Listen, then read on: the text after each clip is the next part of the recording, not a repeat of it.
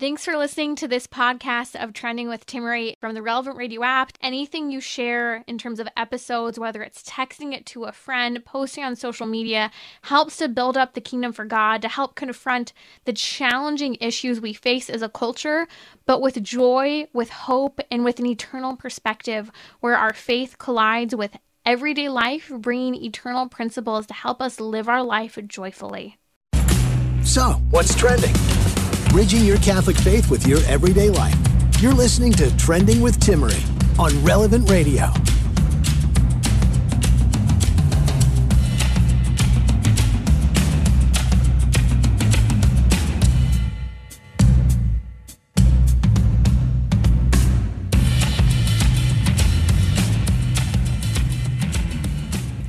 Welcome to Trending with Timmery here on Relevant Radio.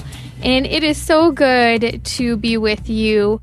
It is a long week, I know, sometimes for a lot of people. So if you're on your way home, maybe from a long day at work, cooking dinner, whatever you might be, thanks for being with us today. Now, I am looking forward to what we'll discuss today. It's a sensitive topic. I know it's a little dicey and it gets rather personal, but have you ever considered getting sterilized? For example, tubal ligation or a vasectomy?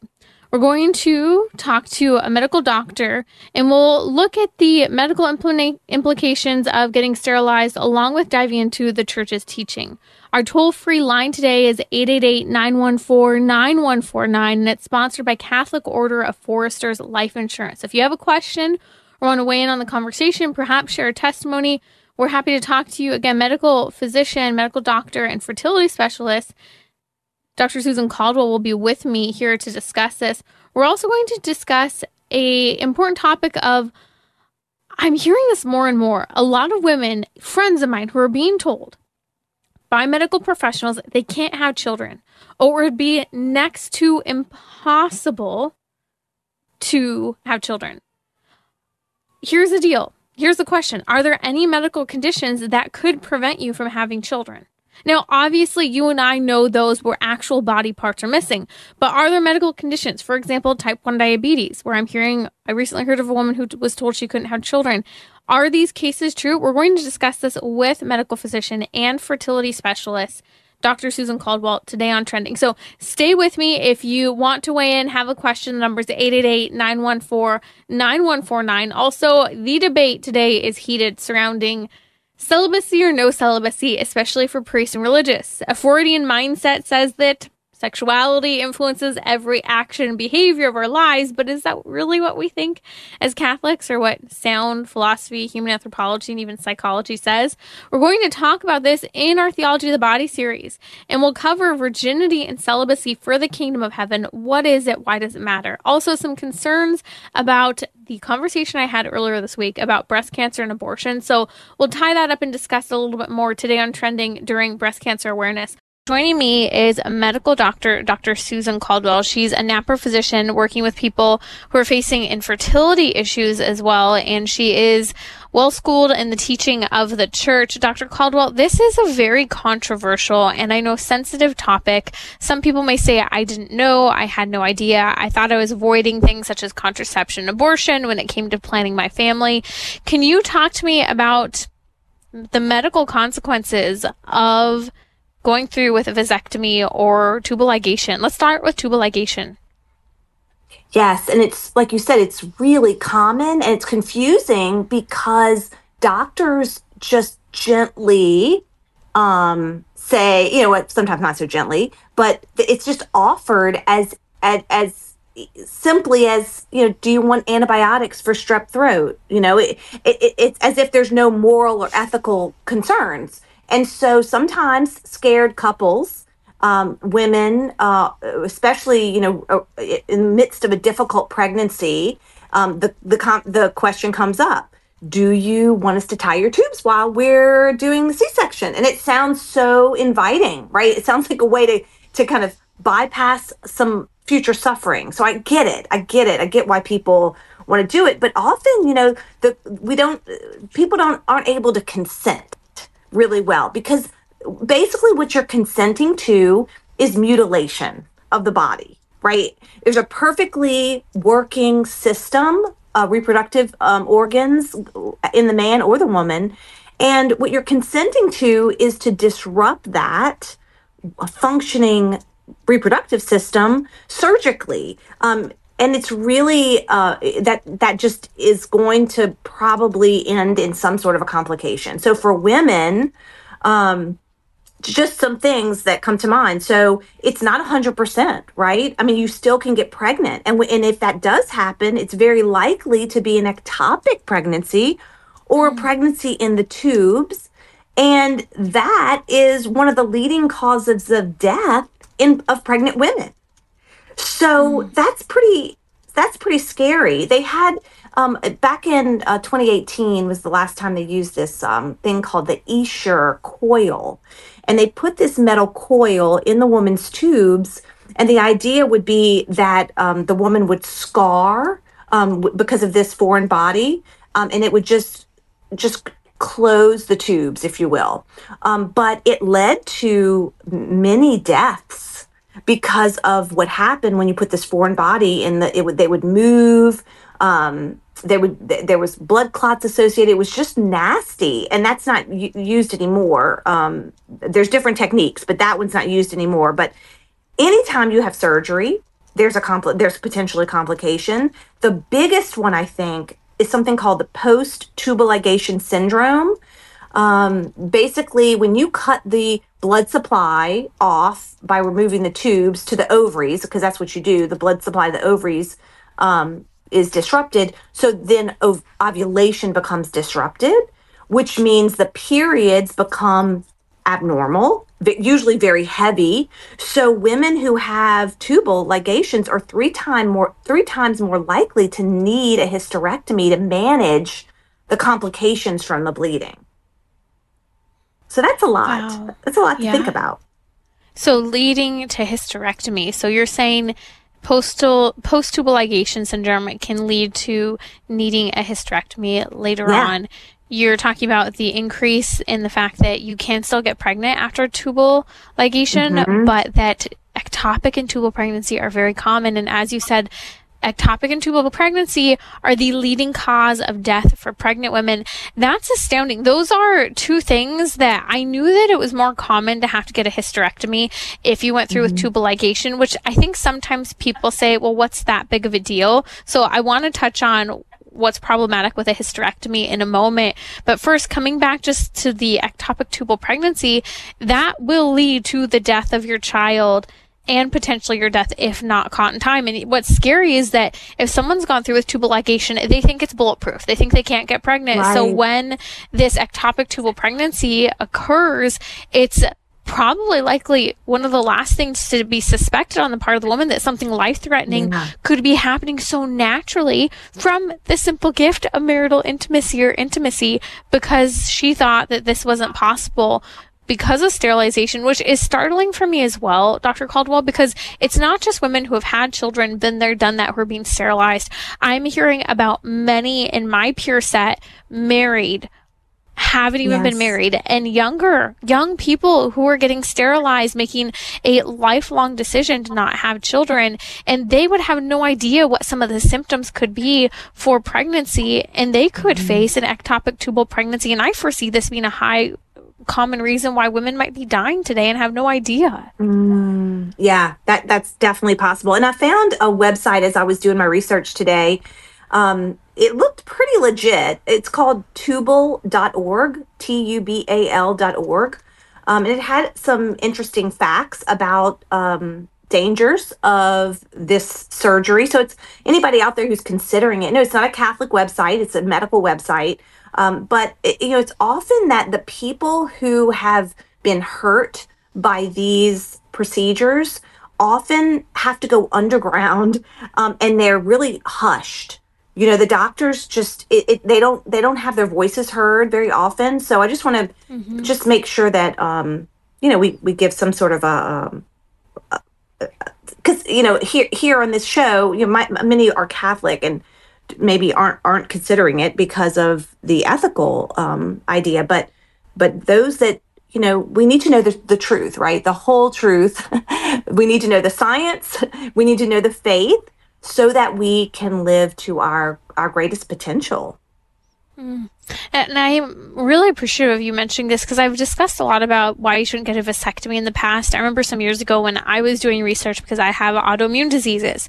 I was learning about various causes. One of the leading causes for autoimmune disease in men is actually a vasectomy. And so it just doesn't surprise me that when we disrupt natural functions of our body, that something goes wrong. And I know we'll touch on vasectomies in a moment, but before we go there, you mentioned that one of the common things that occurs after going through the tubal ligation is post-tubal ligation syndrome, leading often to a hysterectomy. What's problematic with having a hysterectomy as well? Well, first of all, hysterectomy is a big surgery. So, there can be complications from surgery. You can, depending on, the skill of the surgeon, you could be left with injury to the bladder, the bowel. There can just be, it's a big surgery. You can have later pelvic floor collapse because, you're missing that, they've removed vital organs that were there, and just the way that your body naturally supports those organs isn't there anymore. So there are a lot of complications potentially from hysterectomy. It's good to keep your organs. It's really good to do that. Yeah. And I can think of so many women that we're hearing of who later in life are struggling with the pelvic floor collapse and the disaster that causes day to day in their lives, especially toward the older years in your life. And this is often, again, a result of previous tubal ligation or hysterectomy. When people thought that, boom, this would just be a simple solution to family planning, it's not. It's so complicating for your body. I appreciate this candid information on the medical side. We'll touch on the ethical side in just a little bit, but can you speak to vasectomies? What's problematic with vasectomies? I'll just touch on what I heard some years ago, how I came across this as being problematic, because I ignorantly many years ago just thought, okay, I know the church is against vasectomies. I didn't know there were medical consequences. Of course there are. But one of the leading ones I learned, Dr. Caldwell, and I was Stan, you can speak far better to this, is that there's still sperm that's produced in the body, and the sperm has to go somewhere. Right. And so the sperm attacks the body, leading to severe autoimmune diseases and even food allergies for a lot of men as a result of this. Can you share with me a little bit more about this? So the way that the man's body is designed, the sperm do not have access to the blood, to our bloodstream. In other words, the immune system. Normally, okay? But when there is surgery, now the sperm blood barrier, if you will, is now ruptured. So now the immune system that lives in the blood can now recognize the sperm as foreign invaders, because naturally sperm don't live in the blood, And so now you've got this. So I read that at least 50% of men will develop anti-sperm antibodies, okay? Now, what I had a harder time finding is what will that mean for the man's life moving forward, okay? Well, you know that it's never good to have your immune system attacking your own tissue, right?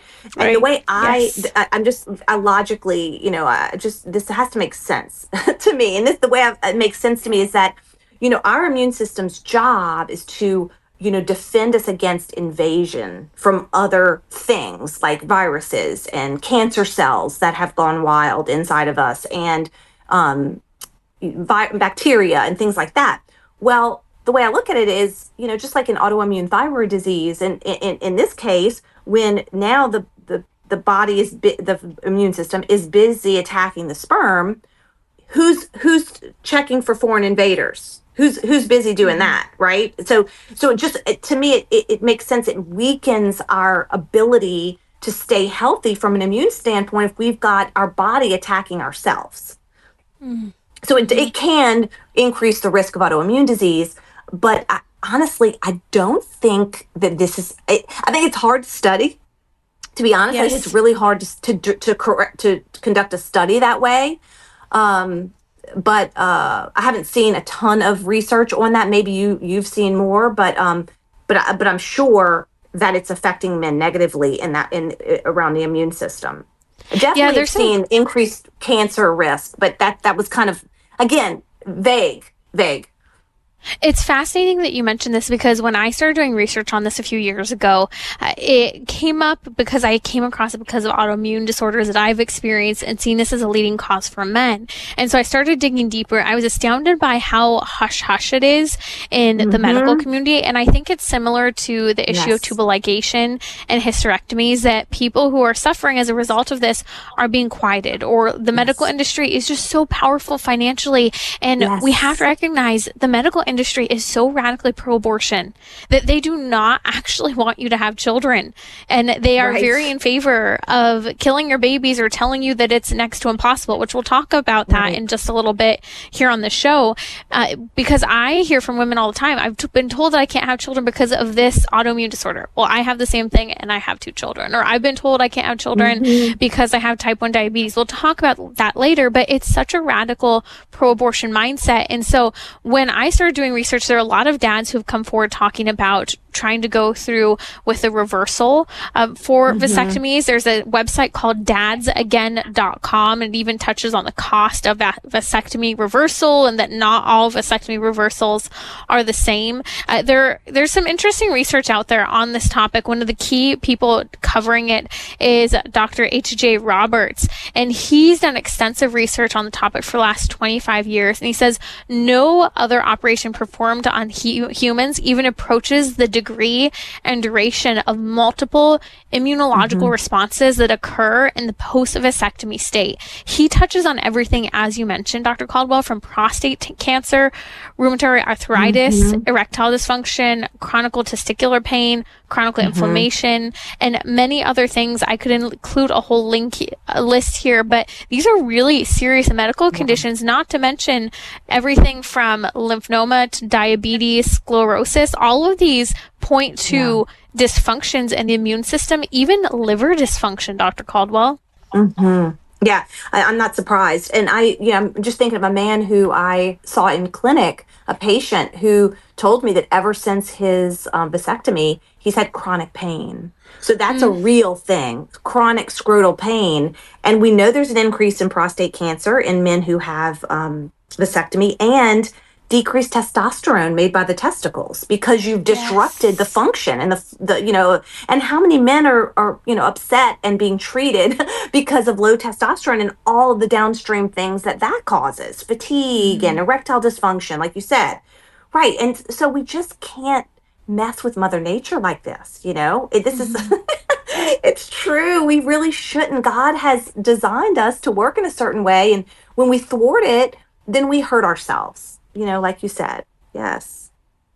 I think this is a topic that needs to be further discussed. Unfortunately, I don't think it's something that even a lot of men want to discuss, and who really wants to talk about the fact that he's been neutered, essentially. I really don't think men like talking about that. And for women, I think it's a sensitive topic as well, because motherhood is at the core of who we are. And even when we avoid or reject it, even sometimes for legitimate reasons, but going about it the wrong way, there are deep wounds there. So if you're listening and there's discomfort with this conversation, I encourage you to just listen. This is a medical perspective we've been diving into. I want to touch on the ethical perspective, what the Catholic Church has to say about this, because I think that there is a lot of wounds surrounding choices with regard to fertility, and the Church has a moral framework. It's not always easy. Dr. Caldwell, you work a lot with women who are trying to conceive babies or deal with what's going on with their bodies,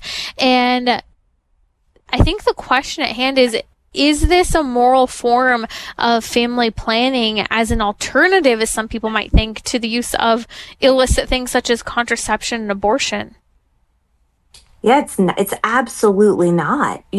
Each act, each marital embrace must be open to life. I mean, that is clear from Pope Paul VI all the way back, right? But Pope Paul VI affirmed that, Pope John Paul affirmed that, and that has not changed. And by deliberately rendering the act sterile, you are basically telling the Holy Spirit, we do not want you in this marriage, right? And just like every act, it's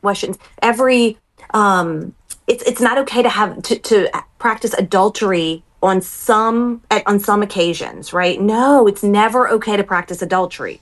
Every act has to be faithful to your spouse, right? Total, fruitful, faithful, and free, right? And so this goes to the fact that this act is so sacred and is so kind of tied into the way God loves us, right? The way we love each other in marriage is supposed to show the world how God loves us, and God loves us very fruitfully. So every act has to remain true to the marriage vows.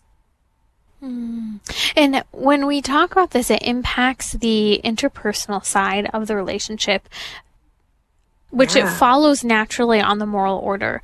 Sterilization violates two fundamental elements that the Catholic Church calls us to in every sexual act, that every sexual act is one, unitive, and two, procreative. It actually damages the unitive dimension of how God created the bodies to be complementarities to one another. Even just the fact that sex is more enjoyable when we receive the gift of one another totality in its totality and the way the bodies are meant to connect and share with one another. It's fascinating to even hear people talk about this from, when some people have used various forms of contraception, such as, sorry to get graphic, but withdrawal, right? And how there's a difference in the enjoyment and pleasure. Even studies point to this. But in the procreative dimension, we're also violating the procreative dimension that human life cannot result from that gift of marital unity. And so when I look at the church's teaching, it's interesting. If you look at the Old Testament, Genesis chapter 38 actually addresses this when Onan, for example, spills his seed on the ground whenever he engaged in intimacy. God struck him dead. But follow that on the church's teaching. We look at the Catechism of the Catholic Church where it says, except when performed for strictly therapeutical medical reasons, directly intended amputations, mutilations, and sterilization performed on innocent persons are against the moral law. In fact, Pope Paul VI, in his encyclical Humanae Vitae, wrote, equally to be condemned is direct sterilization, whether of the man or of the woman, whether permanently or temporarily. Sterilization is always against God's moral order and the plan for how medically the body functions, but how we interact interpersonally in the relationship and the openness to human life. Right. And just, it goes against our dignity. And in other words, we're called to affirm our spouse in their totality, right? How God created them. And so basically what you're telling your spouse, who, let's say it's the man who is getting a vasectomy, basically he and his wife are saying, there's a huge part of you and who you are that really isn't working for me. So that's horrible. I mean, how can you be in a loving relationship when you are calling something bad that is a fundamental part of someone's identity? That doesn't feel very unitive, just in that sense, right? Because you're just condemning something as bad, even though it's good in the way God created it. Amen. Amen. And this is why we need to look at what does the church teach when making even serious medical and health decisions for ourselves, planning for our family, because the church's guidance is so scientific, is so human-centered, is for the sake of our holiness, but also the joy of our relationships as well. So learn more about Dr. Susan Caldwell at drsusancaldwell.com. We're going to come back discussing how a lot of women are being told by medical professionals they can't have children or it would be next to impossible. Is that true? We'll be right back with Dr. Caldwell. So, what's trending? Bridging your Catholic faith with your everyday life. You're listening to Trending with Timmerie on Relevant Radio and the Relevant Radio app.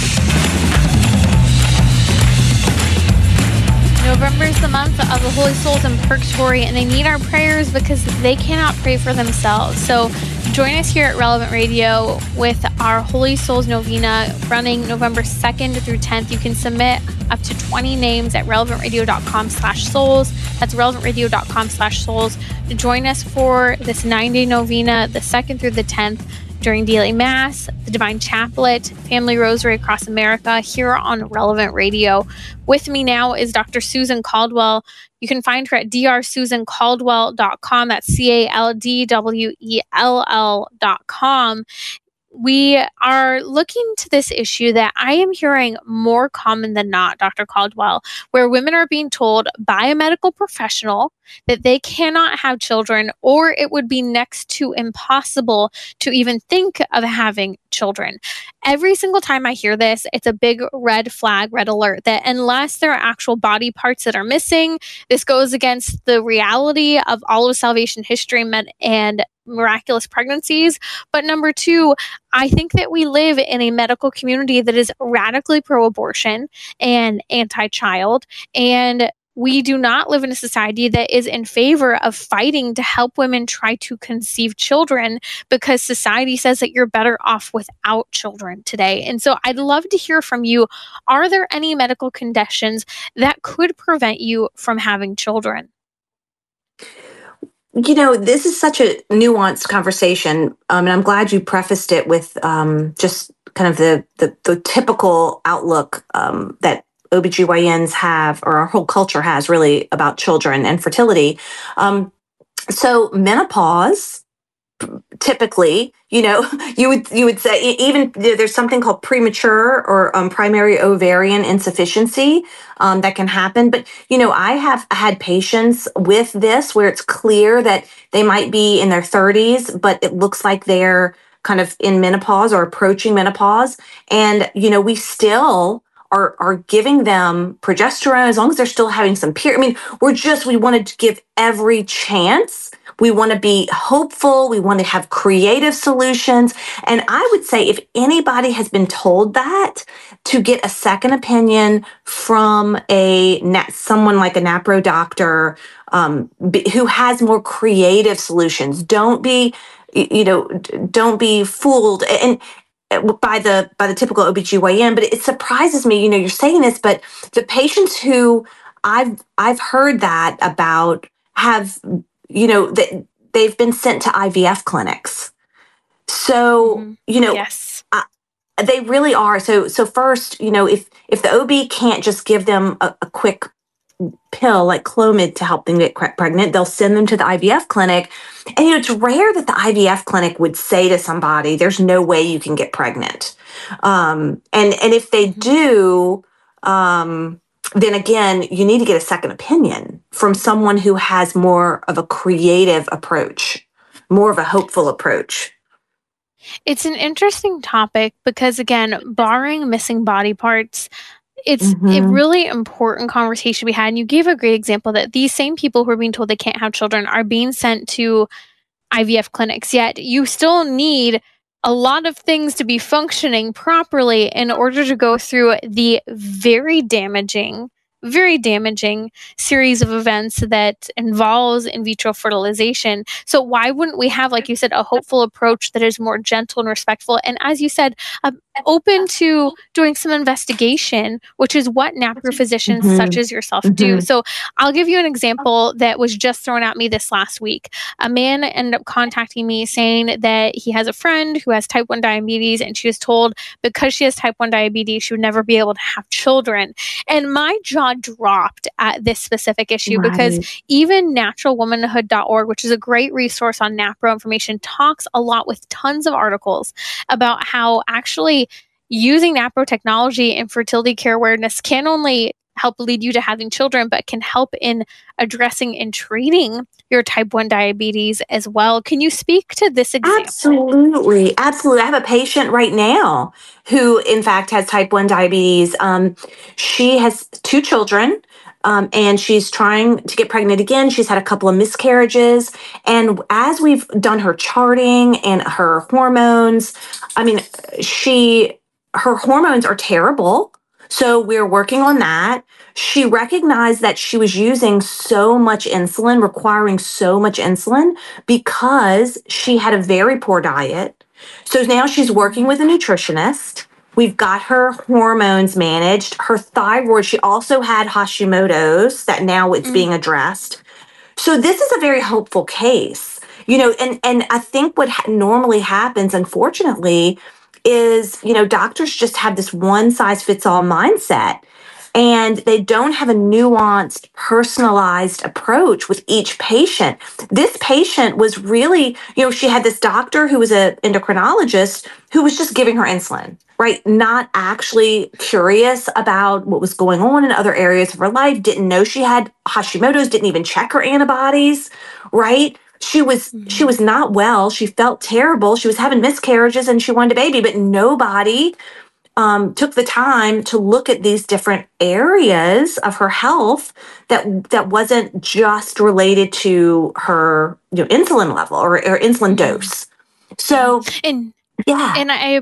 I'm just thinking, you and I discussed last time you were here on Trending, and we'll link to that episode, insulin resistance, and how you can actually address insulin resistance.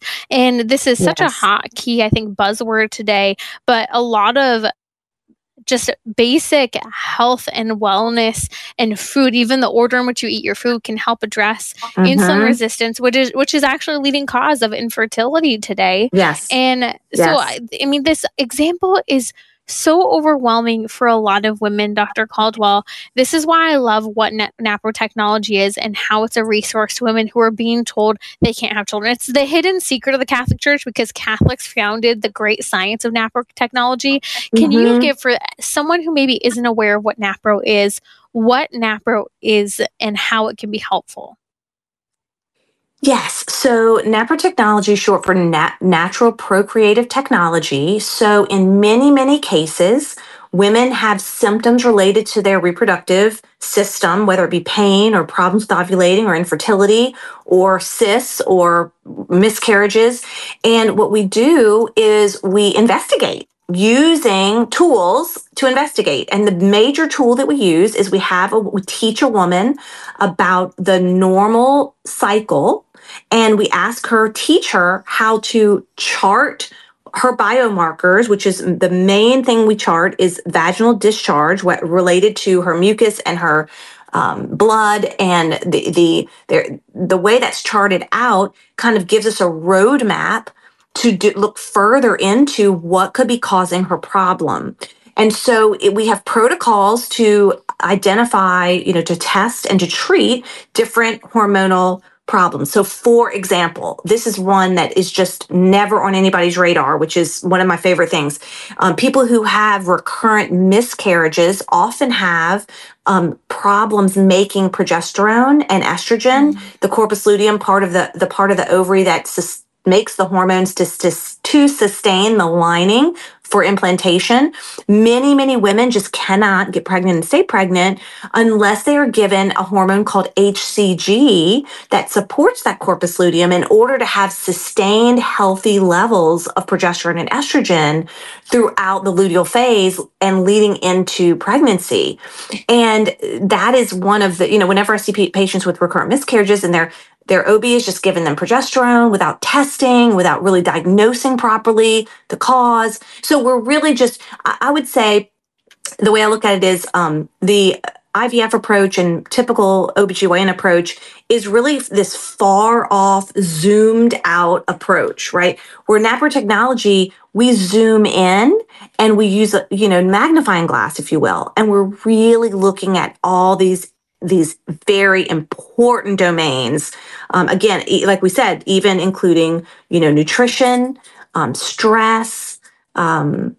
So many women, they want a pill or something to quote unquote fix them. But if you let them know, hey, this is what you can do, we're turning the power back over to the woman for her to be the kind of the boss, if you will, of her, the master of her mystery, as St. John Paul II. We want the woman to be the master of her mystery and to show us, and for us to help her show us what's wrong so that we can apply very moral but efficacious technologies to bring her to health.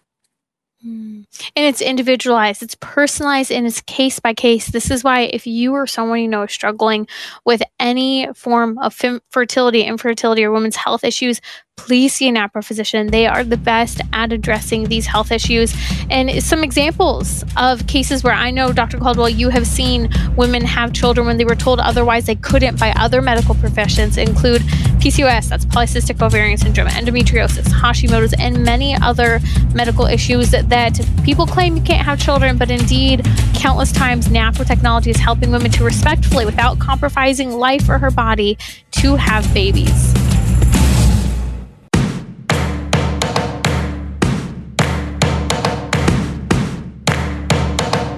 We're talking about what you're thinking about. You're listening to Trending with Timmery on Relevant Radio and the Relevant Radio app.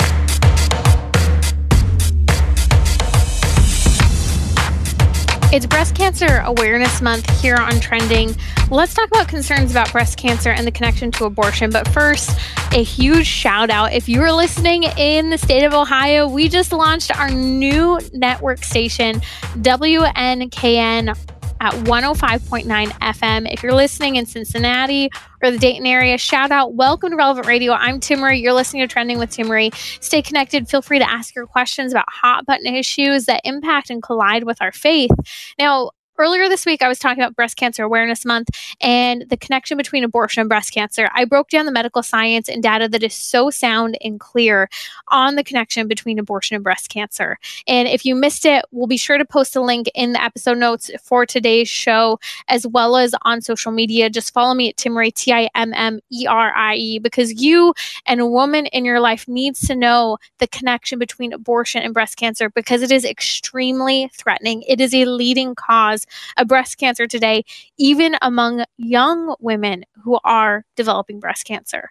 So what I want to touch on is I was actually written to by a woman who is a survivor of breast cancer. Praise the Lord. Survivor of breast cancer, diagnosed at the age of 47. And she said, I'm a breast cancer survivor, diagnosed at age 47, and I have never had an abortion, a miscarriage, or early labor. She was rather disgruntled, and I hope you're listening, because I get it. If you're looking at this and you're going, oh my goodness, I am so pro-life, but I don't want people, and you even address this in the email, especially in the Catholic community, looking at me assuming that I had an abortion or did anything else that could have caused me to have breast cancer. Great question. I think this is kind of a false dichotomy, and I recognize this is a sensitive point, but we should never assume the cause as to why someone had a particular medical condition. Just like we shouldn't assume someone can't or isn't having children because they are taking or have taken contraception, or to assume that they've had an abortion. That's just a fallacious argument that just because we personally didn't experience, for example, an abortion as the cause of breast cancer, that we don't believe the link between abortion and breast cancer. It's astounding. I mean, even people with lung cancer, my producer Patrick just pointed out, feel the same way, as they've often never smoked, yet tons of people have lung cancer. So I think it's really important that we recognize the medical community, and this is a theme of today's show, has a pro-abortion mindset, an anti-life mindset that is influencing everything from the way we go about medical choices, whether or not we believe in having children. The pro-abortion mindset is prevalent in the medical community. That's why it's important to always have a pro-life physician. And the data, the medical data, is very clear. I hope if you didn't hear the episode pointing to how abortion is a leading cause of breast cancer, that you will listen to it, because it's very important we're having these conversations. Now, one of the comments that was made by a woman who said she had breast cancer, she said, I'm as pro-life as anyone, but the focus has to be on the humanity of the baby. She said, she claims this, and I completely disagree. Most women don't really want to have abortions. They view it as the least bad of a set of bad options. I do agree with that. Most women actually don't want to have an abortion. But then she says, telling them they might have a higher risk of breast cancer 20, 30, or 50 years from now is next to meaningless to a woman facing a crisis pregnancy. I'm sorry, but that just simply isn't true. I have dedicated a lot of my time, free time, in front of the abortion clinic sidewalk counseling, and spent nearly 6 years working in a pregnancy resource center with women facing unplanned crisis pregnancy situations. And women in unplanned crisis pregnancy situations, well, yes, they're thinking about the baby, are thinking first and foremost about themselves and how they are going to survive and get out of this horrible crisis, unplanned situation. And yes, I have seen firsthand that it's effective when talking to women about the negative health consequences that can occur for them as a result of the abortion. So yes, I agree. We do need to focus on the humanity of the baby, but that shouldn't always be our leading argument. I think we're flawed as pro-life people when we only focus on the humanity of the baby. And actually, we deserve just criticism from people who are pro-abortion when they say we focus in too much and exclusively on the baby. Women come with broken past and circumstances who are looking for that abortion. As you mentioned in your email to me, women don't really want to have abortions because it's all the other circumstances that are impacting them, which is why we need to help have a pro-woman mindset that includes telling them the truth about the link between abortion and breast cancer and the high likelihood and risk of contracting breast cancer after an abortion, because those increase in cancer vulnerable cells known as lobules in the breast tissue. So this is a really key conversation that needs to be had with people when they're considering having an abortion, with pushing forward consent laws. I think that I push back on this. I know it's not easy. Sometimes a lot of people get into the pro-life movement because of the adoration, the joy of human life and babies. But we get it wrong if we only focus on the children. And I've seen firsthand in pregnancy resource centers where they're exclusively focused on the baby sometimes and not on the mom. But I have seen, which is the norm in pregnancy resource centers across this nation, where they are so loving and uplifting and honest with mom about the impact of abortion, that because that woman knows that she is loved, she is supported, she is encouraged, and she is helped, she chooses life for her baby because she knows that she was told the truth to, and she was built up even in the face of all the other options that the world is pushing her toward. And that is a pro-life response.